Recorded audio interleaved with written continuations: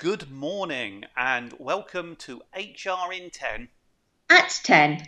I'm Jason Perry, And I'm Kimberly Bradshaw. and as you know, we go live every Thursday morning on YouTube to talk about the HR issues affecting local employers here on the Sussex coast. But this week we thought we'd do something a little bit different, didn't we, Kimberly? Well, there's been a budget, which gives us something new to talk about. And lots of employment related stuff in the budget. So we're going to be really brave, I'm going to say. And for those of you that are watching us live, you can ask questions live and we'll do our very best to answer them. But we're also going to talk through what we think are the big issues of the budget that affect those in employment. So, Kimberly, shall we start with furlough? I think that's a good idea. No surprise that it was extended. No surprise at all. And also, as we're aware, it's very much the same as it was when it was rolling out, coming to an end last year. So, we've got the flexible furlough up until July. In July, employers have to pay up 10% of the wages, and the government reduces to 70, then it goes to 2060, and then it's sort of back to normal. Yes. But my guess, obviously we go back to the furlough leave scheme in a bit more detail, but my guess is that they're going to bring something like the job support scheme back, some kind of, reduced hour program or something. Yeah, it will be interesting to see because if we think back, this was brought in pretty much a year ago. Rishi's first budget, rather thrown in at the deep end, and came up with furlough. And at the point, lawyers were quickly looking up what furlough was and what the history of the word was, what it would mean. We'd never had a scheme like this before. And I think it was due to last about 3 or 4 months. We obviously had the extension last summer where they brought in this tapered contribution from the employer. It was attempted to phase out in November, which was abandoned 3 days after it should have ended, if I recall. So it kind of feels like we're back to the September-October phase. And as you say, in July, employers are going to have to contribute 10% towards it. And I think that's the point where most people will say, do we need to be doing this? Can we ease people back into the workplace? It will go up to 20% contribution for the last 2 months. And bear in mind, you're already paying any pensions contributions or any employer's NI. What we saw when the JSS was introduced in November, albeit it never started, many employers looked at the costs there and said, actually, this isn't worth running. We're better off bringing people back. And at that point, if we can't afford everybody, making one or two of them redundant. So I think having positioned this so it ends long after the June the 21st, everything's open target, I think we should see a nice gradual phased return. And I think it should balance quite well for employers. Yes, I think there will be a raft of those who are going to struggle with the extra payments once they start in July. Oh, and we seem to have lost Kimberly briefly. The joys of doing this live. Kimberly, are you with us? I'm hoping Kimberly will come back in a moment, otherwise this will be a little bit one-sided. But it kind of highlights the excitement of doing it live, as it were. So let me pick up on that point. What effectively we're going to see, as say, is furlough phasing out towards that point. So we've got the 10-20% contributions, and I think employers at that point will pick it up. Kimberly, you're back. You froze.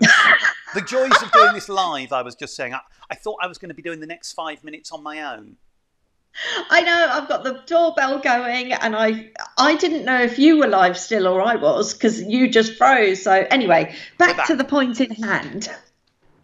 We were just saying it's going to phase out towards, therefore, September, October. And as it is, it finishes. It's perhaps an interesting point. You were just saying about the point that employers might struggle with the cost. It's probably an interesting point to pick up on unemployment figures. Yes. Because The OBR, Office for Budget Responsibility, now published the data that the Chancellor relies on so much of this. And one of the big things that's changed is the economic forecasts have changed. Now, there's clearly, dare I say, a lot of political spin, and a Chancellor always tries to show how he's done the right thing and it's all because of the right decisions. But the key of this seems to come out that the OBR have said, because of the furlough measures and other things put into place, unemployment will be not as high as it was previously expected. The previous forecast was it would peak at 11.9%. Which is really quite scary. I think we're at 5.1% at the moment, thereabouts. Yeah. But the revised forecasts are saying it's now only going to peak at 6.5%. So it's a little bit higher than we are now, but that's a very, very significant change from the, let's say, doom and gloom forecasts we were looking at. And the other bit I'd really like to mention there is in the 2008 crisis, after the financial crash, unemployment rates peaked at 8%. So we're now looking at something that should be less bad. Yes, and I think there's some encouraging figures as well. I think the stats say that 83,000 people were put back onto company payrolls in January compared with December. And given that we went back into lockdown again, I think that shows that there's confidence in the vaccination program, that firms are starting to think ahead and look at what they can do. And having survived this long, I think there will be people who, they've already restructured, they're possibly as lean as they can be. Yeah. And so it bodes well for those industries that will survive to get cracking. Yes.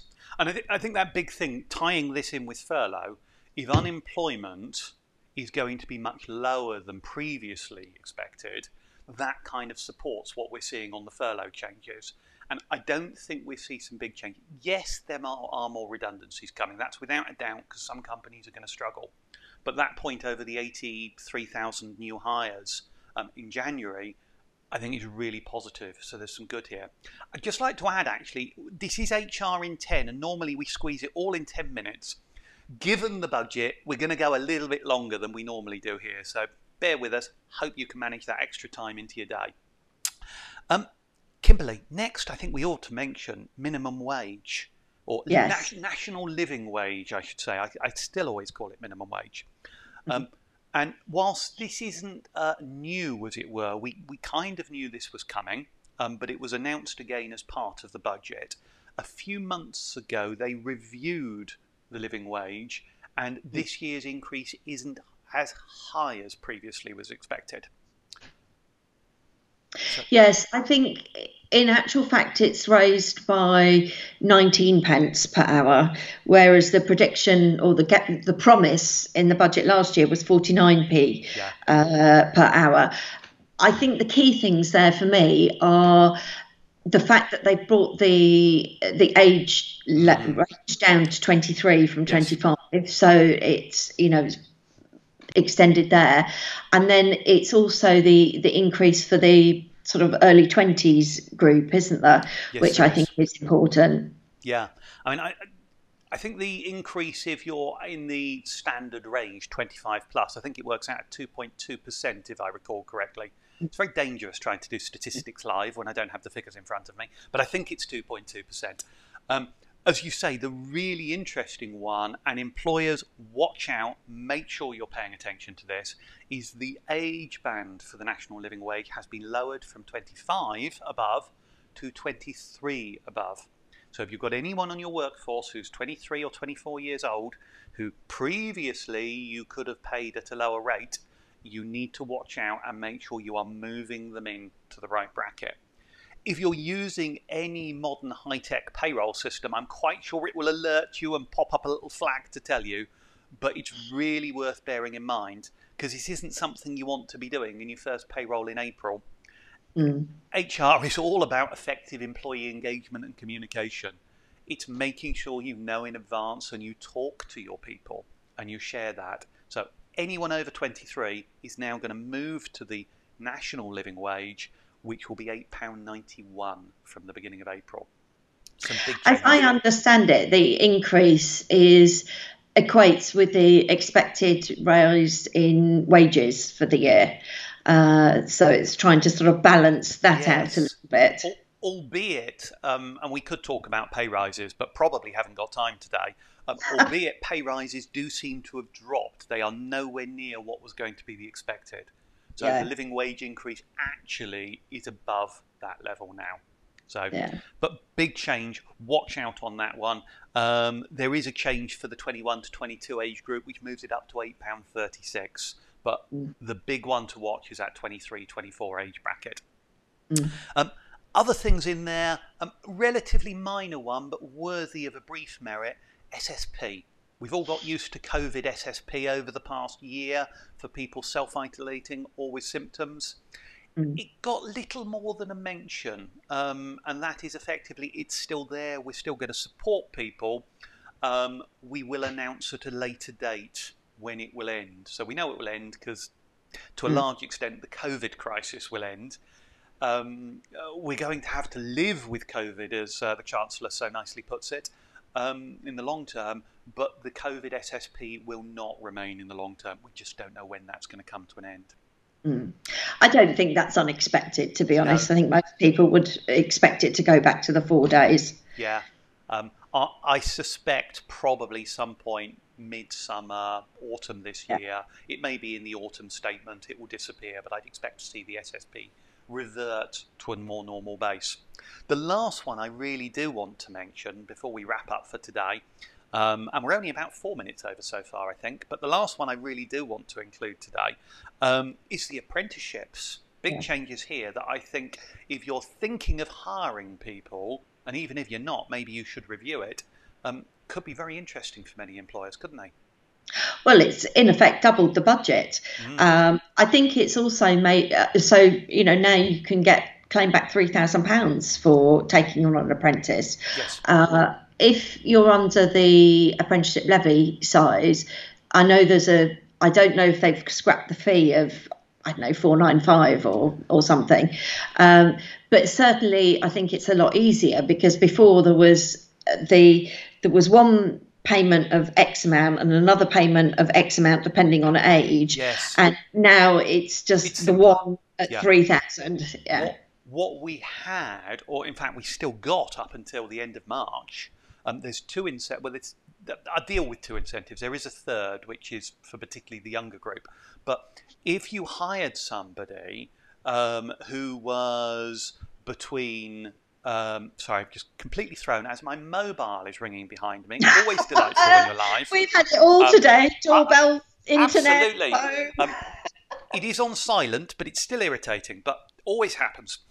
So there was a grant of £1,500 for over 25s you hired an apprenticeship, and £3,000 if you hired a 16 to 24-year-old on an apprenticeship. And that was due to expire at the end of this month. What the Chancellor has done is extended that for a further 6 months. So the employer incentives stand until the end of September. But better than that, he's opted for a single size of grant or single size of incentive, which is £3,000. And if you paid attention to what I said a moment ago, I said 18 to, getting this wrong now, aren't I? For over 25s got 15, and for 16 to 24 got 2,000. What we've actually got is £3,000, and the words he used for anyone regardless of age. So it's no longer just the younger group. If you were taking on an apprentice who's in their 30s, my understanding at this point is there's a £3,000 grant. So if you're looking at a new hire and you can justifiably bring somebody in and invest in their skills at the same time and bring them on an apprenticeship model, there is a very nice employee incentive for doing that right between the 1st of April and the end of September this year. 6-month only opportunity. Yeah, there's one thing I want to check. I was reading that this £3,000 is on top of the £1,000 that you can get for 16 to 18-year-olds. Yes. And for those over 25 in certain circumstances. Yes. So, we could be looking at £4,000 yes. for an apprentice.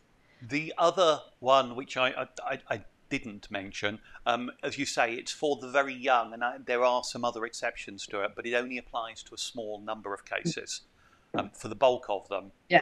it was the £1,500 or the £2,000 one for that 16 to 24 age group. But 3,000 now replaces it and covers any age group. So really, really big change, worth paying attention to. So there we have it. I think we've probably been talking for about 15 minutes. So we've not quite managed HR in 10. We've done budget in 15. So I think we've wrapped up all the really key points affecting employers there, Kimberly. I think so, and let's see what ripples out over the course of the next week. Absolutely. It always is in the detail, so we may find ourselves talking about small elements of this in the coming weeks in HR in 10. We really hope you find these sessions useful. You can click the subscribe button on our YouTube channel and get alerts when we're live.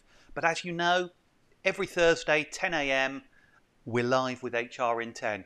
Thank you very much for watching, and we'll see you next week. Goodbye. Bye-bye.